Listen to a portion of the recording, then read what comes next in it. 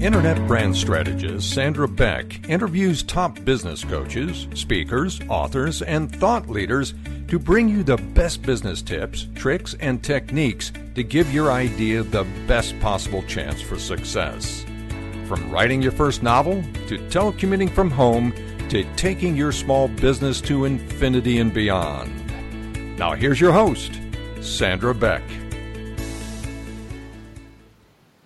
Hey guys and dolls, this is Sandra Beck, and we're going to be visiting today with author, educator, and just amazing woman, Lois Letchford. You're going to want to look her up online, loisletchford.com. That's spelled LOISLETCHFORD. She has written a book called Reversed, a Memoir, and that's going to be out in March of 2018 by Acorn Publishing. And her bent is about educating teachers and parents on how to help struggling readers. And she herself has raised a child to become very successful, but struggled and wrote about it in this memoir, Reversed, a Memoir. And we need to think about, when we write our own memoir, what do we choose? What's our story? What's our hook? If we're going to write our memoir, and that's what we're going to talk about today, is the mechanics, the choices, and the cathartic aspect of writing a memoir. When you look back at your life, Lois, how did you decide that this was going to be your memoir? This was going to be your hat to hang on, because it's hard to have three memoirs on the same person. Yes. What happened was, I always knew Nicholas's story was brilliant. If a diagnostician calls your kid the worst kid ever, and he learns to read, that's the story. But then when he learns to read on grade level, the story gets better. And when he got his 2 undergraduate honours degrees, well, the story's even better. But when he went to Oxford, it blew me away. What happened in my life was I follow my husband because he's an academic and he's the one who earns the money and can do things more easily. I came to upstate New York and I could not teach up here. What am I going to do? And I said to a friend, I'd really like to write my son's story up because it's inspirational. And the first problem I had was that I am not a writer. So I did my master's. What does that really mean? Sorry? What does that really mean, you're not a writer? It means, like you, when you go through school and you're not good at it, you're not taught well, you don't practice, and you don't have the skills. And when I wrote earlier on, I could not write something and reread it accurately. I would write, or I would read what I thought was on the paper, not what was on the paper. And I had to put everything through read please for it to make sense. So what is your expectation of what a writer looks like? Because that sounds pretty normal to me. You and I are in the same boat. A writer is someone who does creative writing at Western. A writer is someone who's grown up writing stories all their lives. That's a writer to me, and they've found reading very easy, so they've got the skills in reading and writing, and they've connected it all the way through. So that's what I think of as a writer. So I was not in that writing boat, and I had to learn to write. Well, can I invite a different point of view just to pop in for somebody that I went to journalism school. I'm a published author. I've written for hundreds of magazines, and yet I don't consider myself a writer. Yes. I'd like to introduce the concept. A writer is someone who has something to say and takes the time to write it down. Because I think a lot of times people have the perception that someone's a storyteller makes them a writer. Children who sit down and write these stories and they write poems and they write all this creative stuff, that's just one small part of writing. And, when they're good readers and good writers naturally, it doesn't necessarily make them writers. The writer is the person who actually sits down and makes a concerted effort to create something. Because I work with authors all the time, Lois, that don't consider themselves writers. I don't consider myself a writer, and I've written books. But when you sit down and you take the time, whether it comes to you naturally or not, a writer is someone who has something to say and is willing to take the time to write it down no matter what it looks like. You are absolutely right. I totally agree with you. Because I feel a lot of people that have really good things to say, Lois, they don't give themselves the chance, because the perception of being a writer is this person that has unlimited stories that burst forth like a fountain, and they sit down and they put pen to paper and it just lyrically flows out.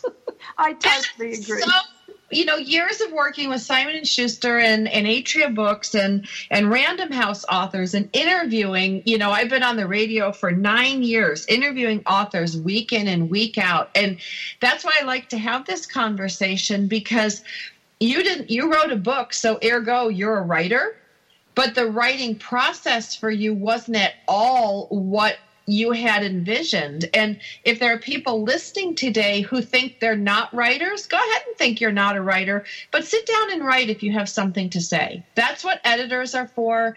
That's what, copywriters and ghostwriters are for. Joel Fotinos, who was the head of Tarcher-Perigee Publishing, was on one of my shows recently within the last couple years. And we were talking about something, and he said to me this great line. He said, Stan, you can't fix what isn't written down. Yes. And most of us give up. Yes. Because we can't figure it out all in our head. We can't figure it out. We can't just sit down with that magic Harry Potter pen and write a story. That's right.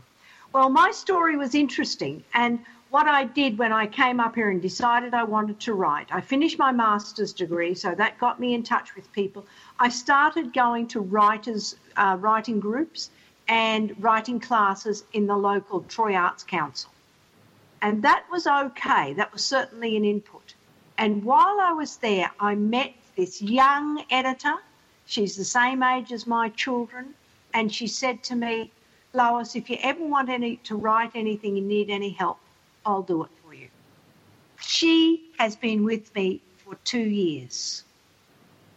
And it's because of her and her guidance and her input and her editing and her corrections that's made my book something that I'm really proud of.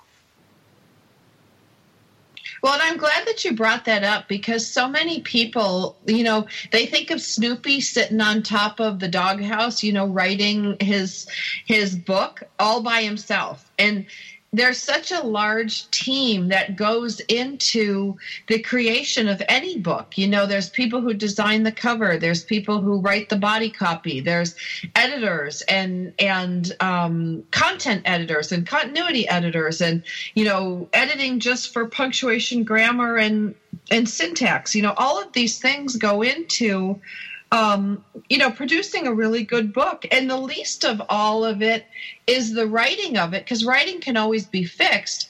But the story is yours and is yours to tell. And when you were choosing what parts of your life to put into your book, how did you make that decision? How did you decide what to put in and what to leave out? I had quite vivid memories of not being successful in school at times, and I wanted to just pick a few of those up. So I was then able to tie them in with Nicholas's story. So really, and when I was teaching Nicholas, I was also looking at myself as a reader and a writer. And it's those that I picked up that I remembered, and they tied into Nicholas's story. So that's why I wrote them. There's not a lot, but there's enough to say, she had a problem, but she also got out of it. Mm-hmm. Or worked around it. Yes. Yeah. So because that's the thing about life is everybody has challenges, everybody has problems, but the ones who are successful believe that if they can, like I use this analogy, Lois, a lot of times with my kids, like this is just another rock in the way. You're walking down the path and there's a rock in the way. What are you going to do with the rock? You can go to the left, you can go to the right, you can hop over it, you can dig under it, or you can blow it up. And it's, just by doing the writing and finding this lady just changed the whole writing process. And I think if you stick at it and you do a bit more, you find then that you can do things and someone will come and help you.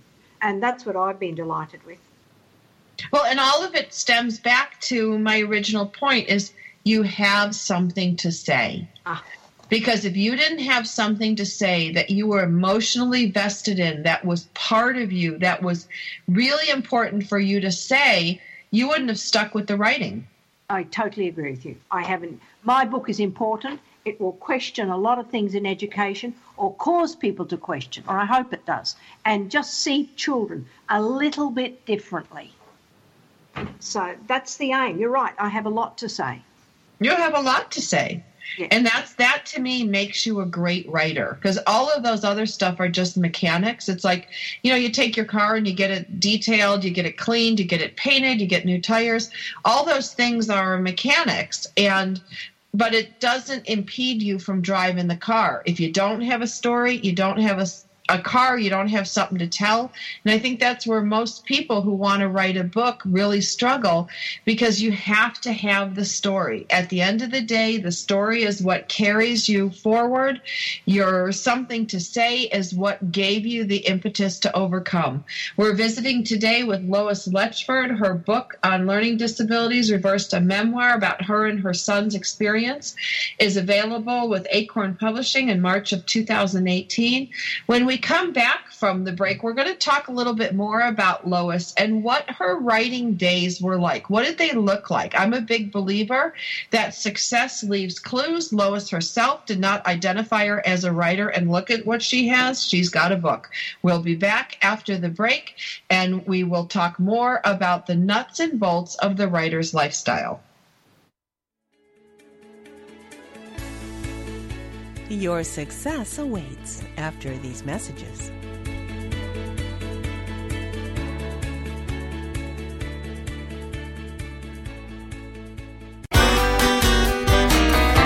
It's words you never heard. Did you realize that Twitter is over 10 years old? Twitter was first launched in March of 2006, with the hashtag feature appearing about a year and a half later. Twitter employs more than 2,700 people around the world. Today, there are over 241 million active users on Twitter, with an average of 500 million tweets per day. Now that's a lot of traffic. A lot of new words have been coined from the Twitter app.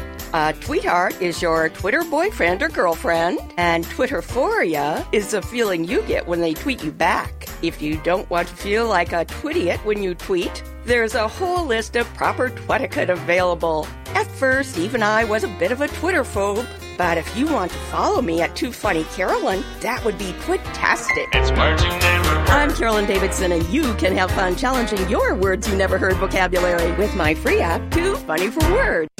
It's the Fitness Minute with fitness expert Annette Hammond. Many of us look forward to the holidays all year long. It is such a magnificent opportunity to get together with family and friends and decorate and give gifts and eat the most delicious food. But numerous people dread the holidays. As far as their weight, health, and exercise are concerned, they know they'll have so much temptation and chances to derail their healthy lifestyle. Many just resolve themselves into thinking that gaining weight over the holidays is a fact and there is no way to avoid it. But it doesn't have to be that way. I want you to embrace the holidays. Have a plan before you go to any dinner, party, or event, and decide what you're going to eat and stick with it. Yes, there will be temptation, but you can overcome it. Stay with the plan and reap the benefits. You can contact us at fitnessminute@AnnetteHammond.com.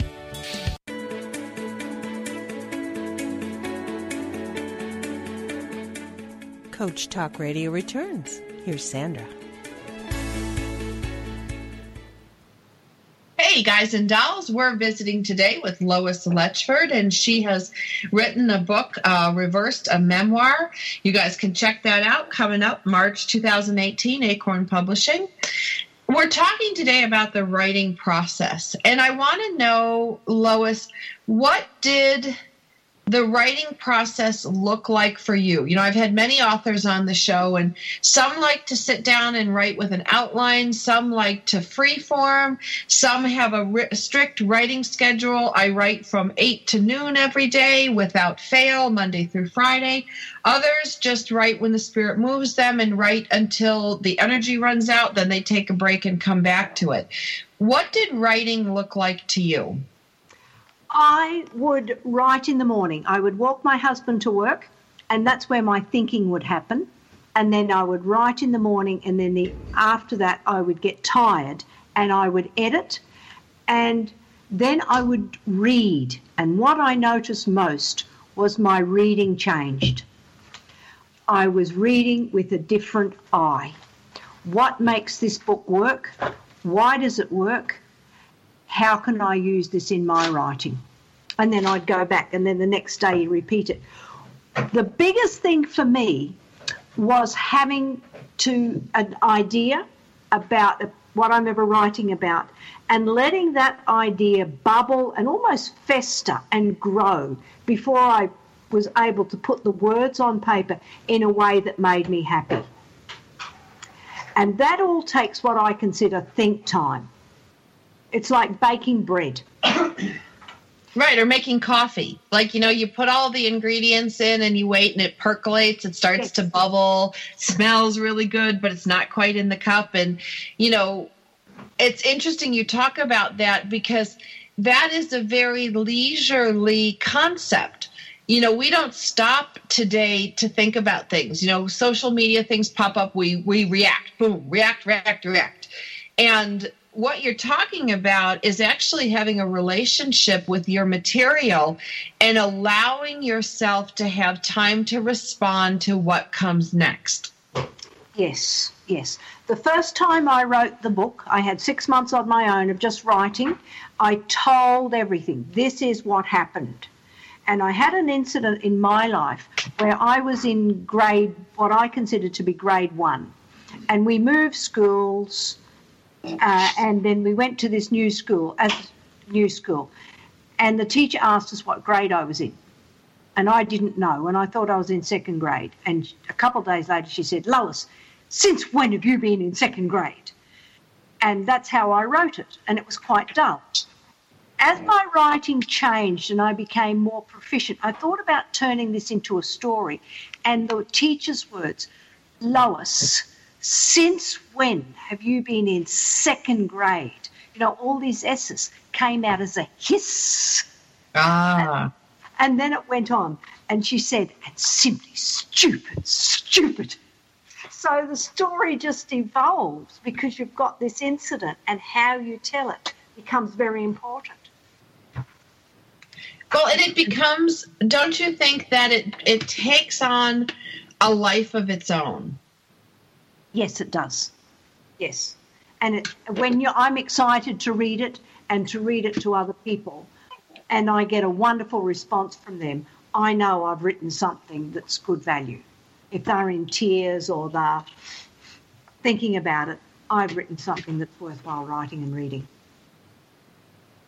Well, and that's the funny thing. Like, you can't make that decision until you've given it enough chance to really grow. And that's the one thing that I find with a lot of fledgling writers or first-time writers. They don't allow their book baby to grow up. Yes. You know, they're so interested in finishing and having something to sell and having something to show that they haven't allowed it to mature. And when writers have worked with me, and I'm working with 5 or 6 first-time writers now, they're like on a horse trying to ride as fast as they can. Yeah. And they don't realize that certain things in writing can't be hurried. Now, to be fair, Sylvester Stallone wrote Rocky in a weekend. Yeah. So I'm not saying that there's any one right way to do all these, but I find when you're writing something, especially that has heavy emotion, when something has personal ties to you and you've lived it, experienced it, or been profoundly affected by it, there needs to be that percolation time. There needs to be that, whether it's a gestation or a cooking time, whatever it is, rushing it, you're going to miss the good stuff. I totally agree with you. Totally agree. And as you read, what you read impacts what you write too. And I think it gives you further ideas. How can I write this particular incident or scene? You know, that became important to me as well. And discussing it with other people. How will this work? My husband was a very good sounding board for that. Well, and what did you choose to read? What were you reading? Other memoirs? Were you reading books about overcoming? Like, what were you reading? Dickens. Charles Dickens, Great Expectations. Oh my gosh. Did you read Bleak House? Did I hate Bleak House. That was so hard for me to read. No, I did Dickens, and I get halfway through it and think, yeah, okay. But the way he produced tension in his story, you know, Pip is there. Pip has been asked by Magwitch, the convict, to bring a file to him in the cemetery. And the way Dickens builds the tension through the animals looking at him, I thought, wow, this is brilliant. Just amazing. And it wasn't any particular book. It was just reading and looking at it. What do I like about what this person has written, and why do I like it? Is it the words? Is it the word order? Or is it the image they have created, and how did they do that? So I was looking much more deeply at all of the reading that I was doing. See, and I think that is so valuable because, you know, success leaves clues, and it's not shocking why some people get published and some people don't. And, you know, some of it's just dumb luck, but a lot of it is modeling. It's modeling after people who have walked that path before us. And there's nothing I like better to inspire me than to go back and read some of my favorite books. You know, there are just some authors who have a way with words, or a way with dialogue, or a way with plot development. All those things combined. So you're reading, but you're not really reading. You're reading the story, but you're actually appreciating a work of art. Yes, definitely. And I think of Anne of Green Gables. You know, what would L.M. Montgomery did with Anne of Green Gables, and why that worked, and her language, and all of what she did is just what you've said. Well, and part of that, and that's, again, part of slowing down. Yes. You know, if you spent 4 hours a day writing and 3 hours a day reading, you've got a full work day in, but they're kind of like a complement to each other. Yeah.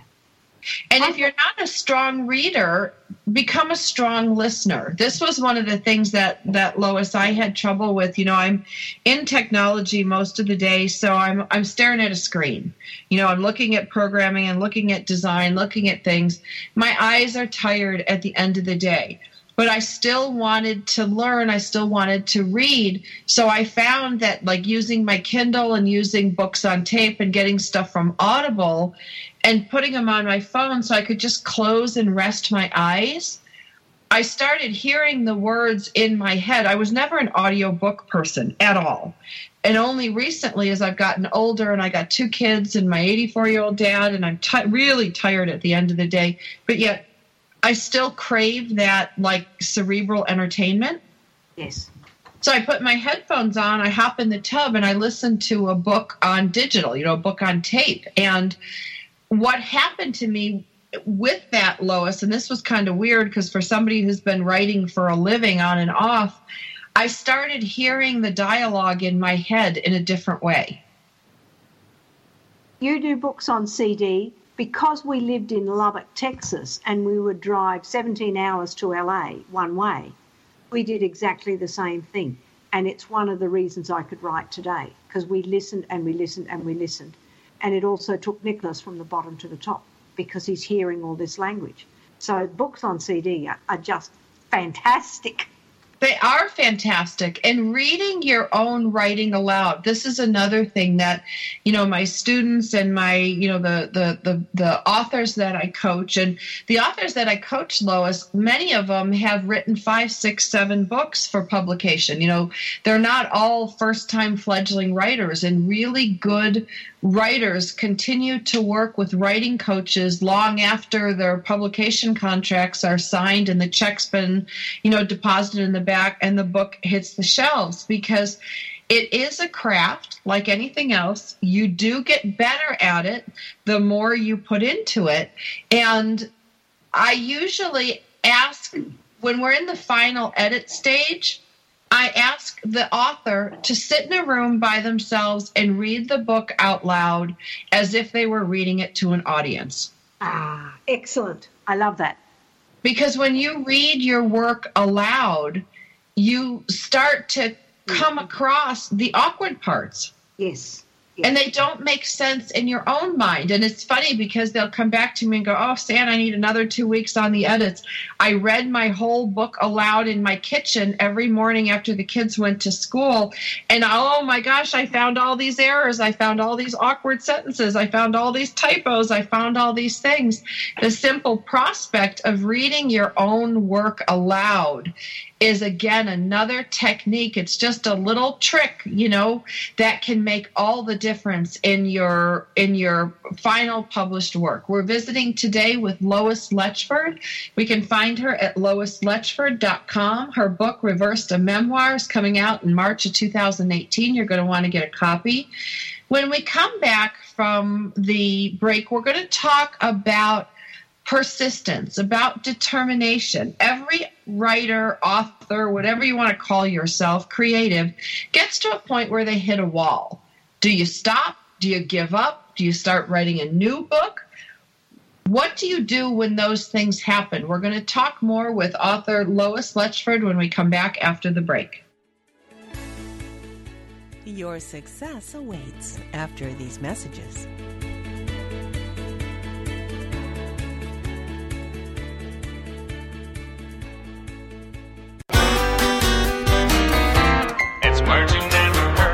Have you ever butt-dialed someone accidentally? According to a report, for every 100 calls made to 911 this year, about 40 were dialed unintentionally. Recently, a mother in Canada called police after receiving a nightmarish cell phone call from her daughter, filled with blood-chilling screams and a man shouting murderous threats. Police discovered that the girl was at a movie theater in Victoria. Anticipating the worst, the cops were preparing to descend on the cinema when a dispatcher tried calling the girl's cell phone one last time. The girl answered her phone and explained she was not being attacked by a murderer, but was watching the horror film Cabin in the Woods. What do you call the activity of being impolite in a social situation by looking at your phone instead of paying attention to the person you are with? Fubbing. It's words you never heard. I'm Carolyn Davidson, and you can have fun challenging your words you never heard vocabulary with my free app, Too Funny for Word. This is the TogiNet Radio Network, radio with a cutting edge. Welcome to Geraldine Tegelov Live, the show that shares with you the secrets of redefining, reinventing, and rebuilding your life. Having pulled herself from the rubble of financial ruin and having gone on to create a highly successful career, Geraldine has become an expert in the art of transformation. She believes that it doesn't matter where you are right now, how overwhelmed you feel, or how impossible the task of turning your life around may seem. You can do it. Stay tuned as metaphysician, international best-selling author, and intuitive Geraldine Tegelov gives you the inner understanding and the outer practical how-to to create your amazing life. Gain a fresh perspective on how to redefine, reinvent, and rebuild your life. Join Geraldine Tegelov live every Tuesday evening at 6 p.m. Eastern Standard Time, right here on the TogiNet Radio Network.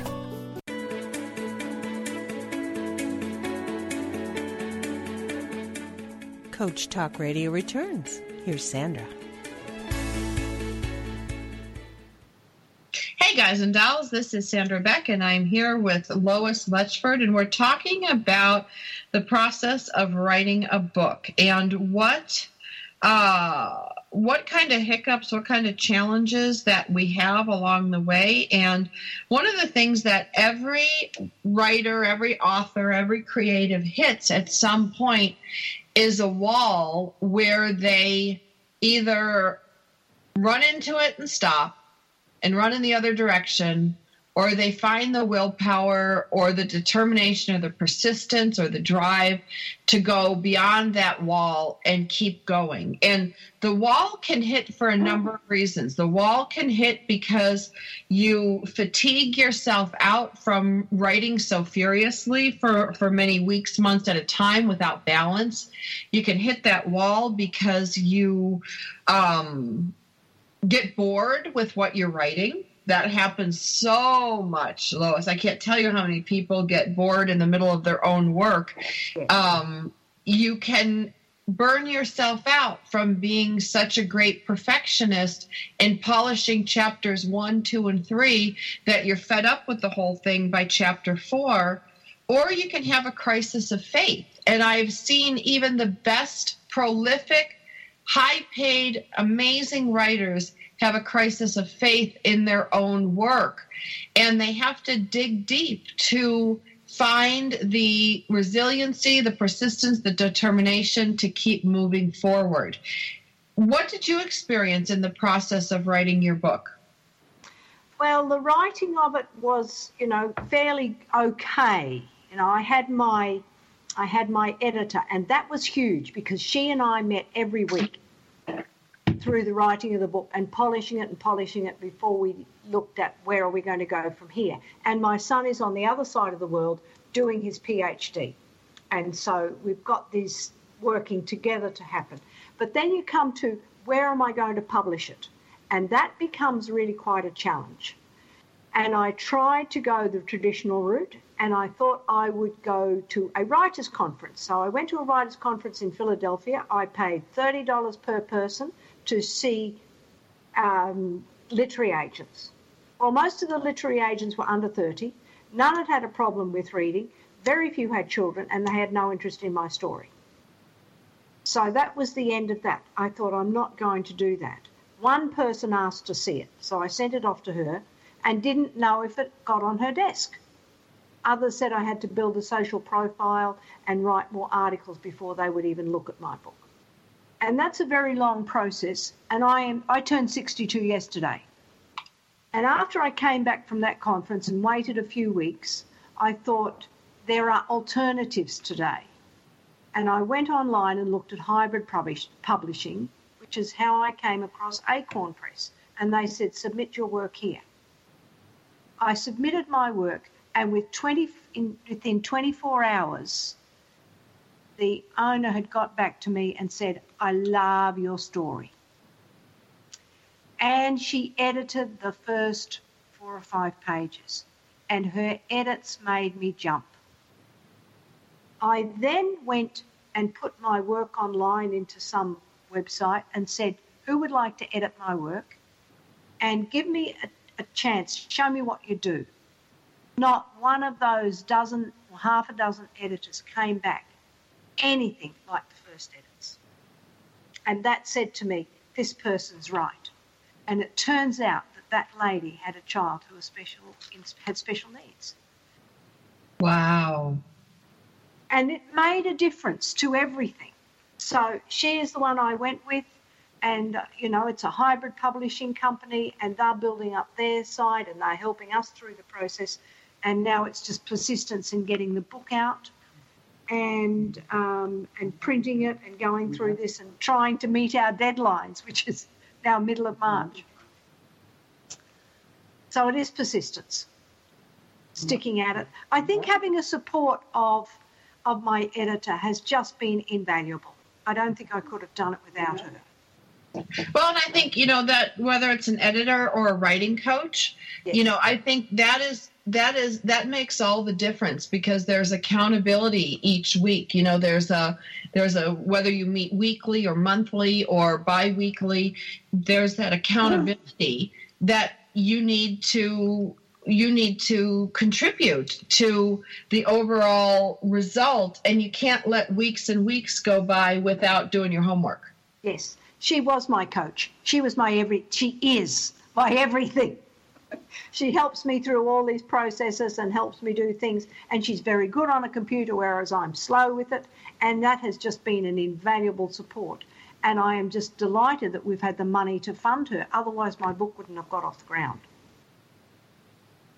Well, and that's where, if you don't have money to fund yourself in a program, a lot of these programs are very, very good, especially for first-time authors. Getting aligned with writing groups, or there's different writing programs at local colleges and universities and community colleges, and there's online writing programs that can suit a wide variety of budgets, but having somebody to help you write, especially your first book, is, I think, absolutely invaluable. Yes. Yes, well, my book certainly would not have happened without it, because the quality wouldn't have been there. So no, and there's a lot to know, especially today in self-publishing. I mean, there's a lot of choices to be made. And, did you said you attended a conference or a contest? What did you? A conference, a writers' conference in Philadelphia. That was to meet literary agents. And what did you take away from that experience? Don't do it again. Fair enough. Don't waste your time.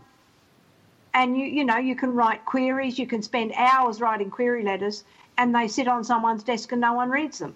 Why am I going to put hours into that sort of thing? I mean, it seems to be a very difficult industry. So, and there are alternatives today. There are many alternatives. And as you said, even if you're with a big company, the author is still responsible for the marketing of their book. Right. Well, and one of the things that I teach in my programs over here is that you need to develop a following. You need to have a social media presence, and you need to have a point of view that supports your work. And what's so great about all this, with just a little bit of education, you put on, Facebook Live, you put up articles that you've written, you record yourself. Diane Mills, who's a very, very prolific romance writer, and she's one of my favorite ladies. And she not only creates wonderful books, but she's got to be, I don't know how old she is. She's probably 75. I hope I'm not insulting her. Maybe 77 or something like that. And she's learned how to do Facebook Live. She did her first Facebook Live the other day. I watched her, and she's all dolled up and, talking about her writing, and, hundreds of people tuned in to listen to her. Right. Yes. And she just needed her iPhone. Yeah.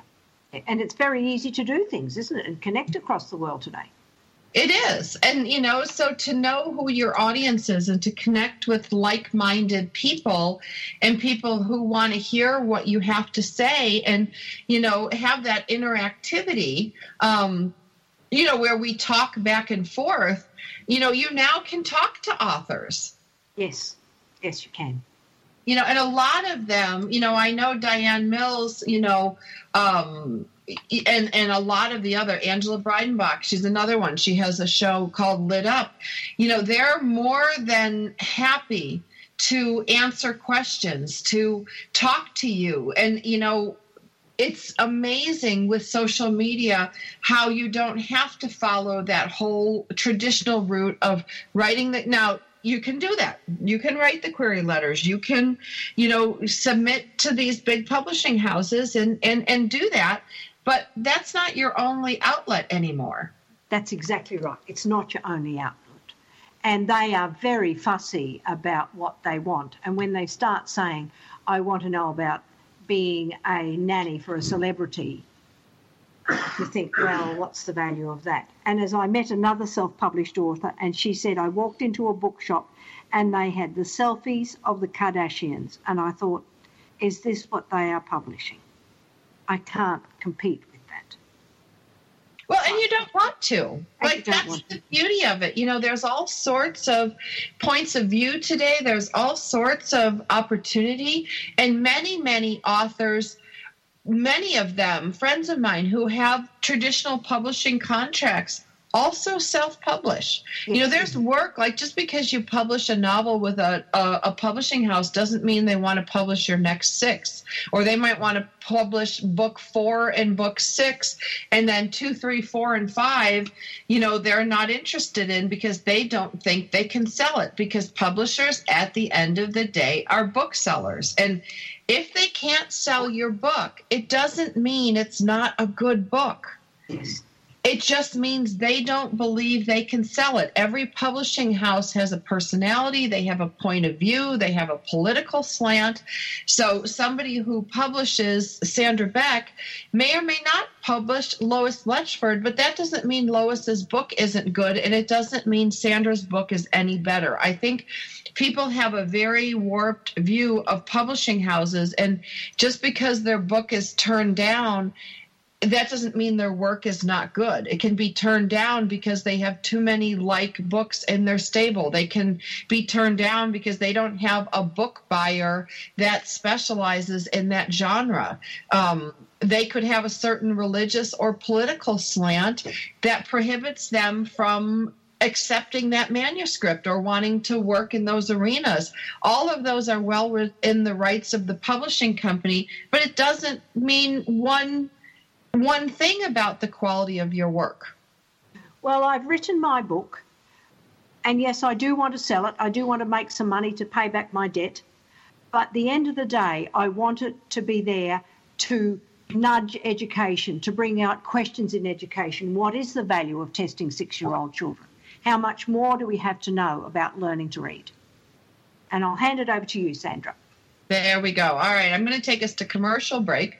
We're talking about traditional publishing and self-publishing, and there's all sorts of different hybrids in between. And, you know, work them all. Try them all. You may get a big publisher interested in you. You may not. Don't take it personally. Just keep going. Persistence and determination are the name of the game. We'll be back after the break with more from Lois Lechford and Sandra Beck. We'll be back after these messages.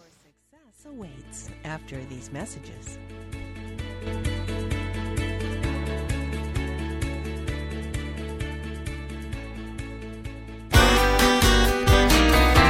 It's words you never heard.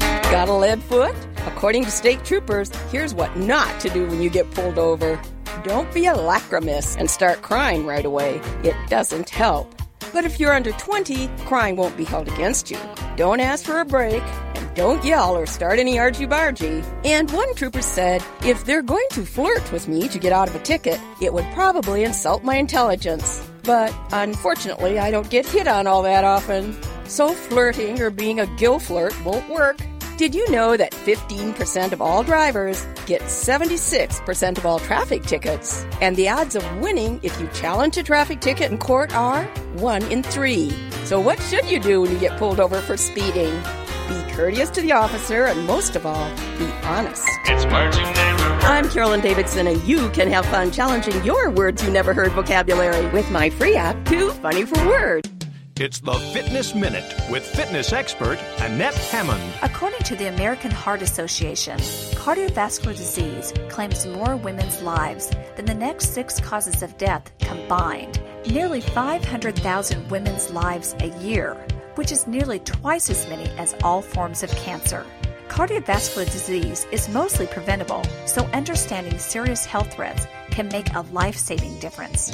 Exercise and losing weight are the cornerstones of living heart healthy. This is true for women and men. By exercising and keeping your heart rate up for at least 20 minutes 5 days a week, you are making a positive step forward in keeping your heart healthy.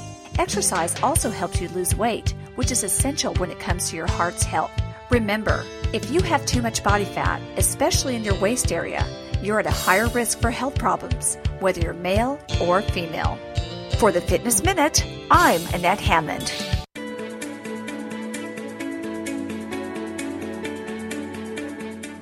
Coach Talk Radio returns. Here's Sandra.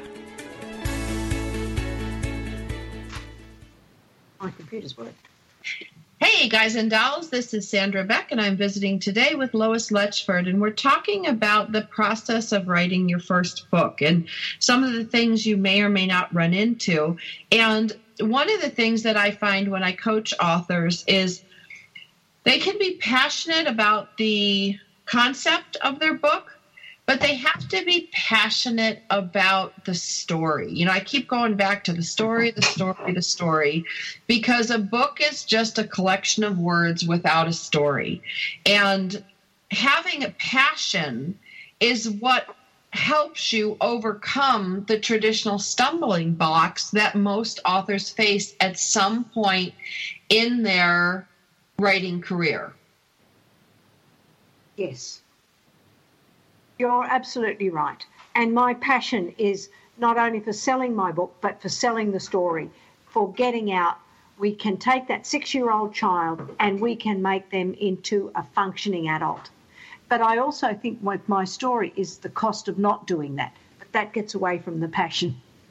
And that's really what drives my passion. If we don't teach children to read, what's their path? It's much more difficult to become a functioning member of our society. And my passion, yeah, but there is a cost to you. If you didn't tell your story, I have people who have never taken the time and the effort it takes to write their story, and that book becomes very heavy, or the unwritten book becomes very heavy when you carry it year after year. You are absolutely right. And you do have to sit down and write it. And I think it helps enormously for you and for them. Well, don't you think that it helps you examine? You know, part of writing is examining and looking at the details, and kind of, you know, you don't write about an apple until you pick it up, bite into it, turn it around, flip it over, maybe fry it in a pan, all in your own mind. Yes. And so that attention to detail and that kind of omniscient bird's eye view that you have of a story is so exciting, and it can be overwhelming at times, but it becomes even more powerful when you're examining your own story, because it requires you to step into yourself to write certain parts of it. But then other parts of a memoir, you have to step out of yourself and actually examine your own experience from a different perspective, maybe from a different character's point of view, maybe from the bird's eye view, or, you know, in a self-help based book from a learning standpoint. And all of those kind of examinations in your own life can only result in something powerful and transformative.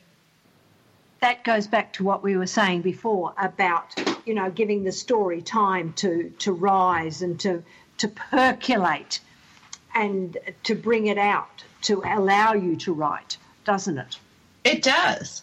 And do you find, you know, in some of the writing that I've done, I used to write some things on divorce and on divorce recovery and on, you know, parental alienation and, you know, the best way to handle a parent who alienates your children from you, like, you know, what you can do. And in that, I found my own peace. I found my own solutions. I found my own comfort. And when you look at things from a different perspective, it actually changes your relationship to the material, but it changes your relationship to your own experiences. My experience is of putting me on fire. And that's what my book does to me. And I have to be very careful, because sometimes I've got to say things slowly because I can sound angry. Because I'm passionate about, absolutely, we must teach these children to read. We must do more. And teachers look at me, and their eyes droop and roll over and all the rest of it. And that's what it's done for me. I am so passionate that we must teach children to read. And I have to slow down and stop to say, take a breath, give them a chance to catch up, they aren't where you are. Well, and when you put yourself in the position of the teachers in the book or the other people, you have to step in their shoes. And it does give you a greater understanding. You know, you've got a teacher who might have, like in Los Angeles here, we might have 36 students in the classroom. And she's responsible for pushing these 36 students forward. Is that even really possible to give? How do you give 36 individual attentions? If that's early literacy, that's back to my father's day, isn't it, of education almost. He had 50 in his class or 40 in his class, and we're not going forwards, we're going backwards, and I don't know how to deal with that one.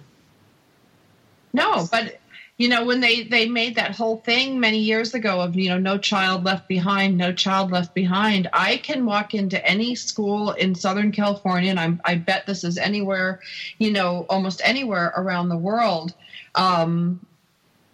there's a lot left behind because our teaching system, especially for literacy and for reading and comprehension, and, you know, we communicate this way. There is no possible way one teacher can possibly move 36 little minds forward. You are absolutely right. There's no question about that. And you there's know, another component that I won't even go into about how we've taught them. And then in the classroom, you've got half or 3/4 of the children doing okay, and we can deal with them. But the last 10, well, they're too hard to deal with, and they are much slower. Nicholas could not keep up in the regular classroom when he was in grade 1 because he was taking in information at a much slower rate, and that's what really pushed him behind. And I don't have the answers for that. And then your reading specialists have got to be very good. And so most of the time they're average. They're not very good.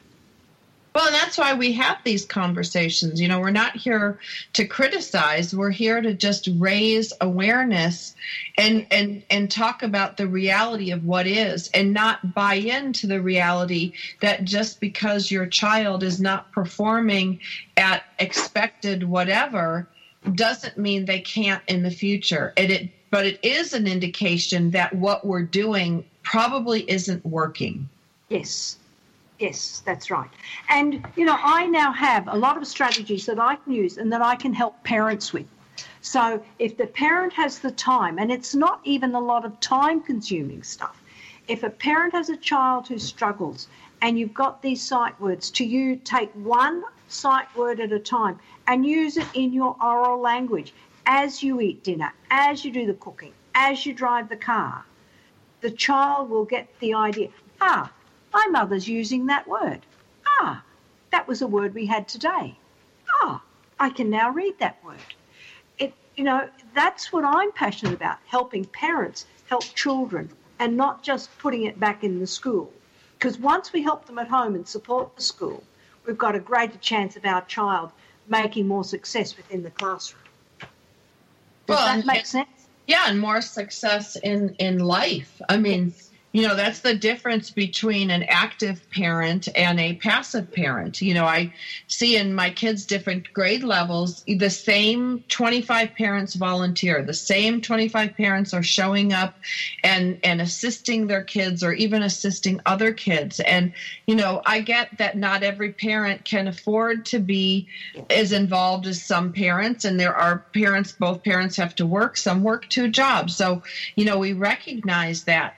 But when you're driving your kids somewhere and you're having a conversation about words or concepts, that's not about economics. That's not about overwork. That's about getting off your phone and talking to your kid, or having your kid put your phone down and taking those couple minutes. Nobody's asking people to drop everything, homeschool, and stay home from work. I mean, that's not reasonable for most people today. But there are things you can do to make a difference. But it's knowing that little thing, like saying those words over and over again in oral language, I mean, it's a little thing that can have a huge impact, and they're not even aware that they can do that. And that's where the power comes. That's what we can help them change with as parents. Right. right. And the belief, like just changing the belief that, if we change some of the things we're doing for our kids, we can have better results.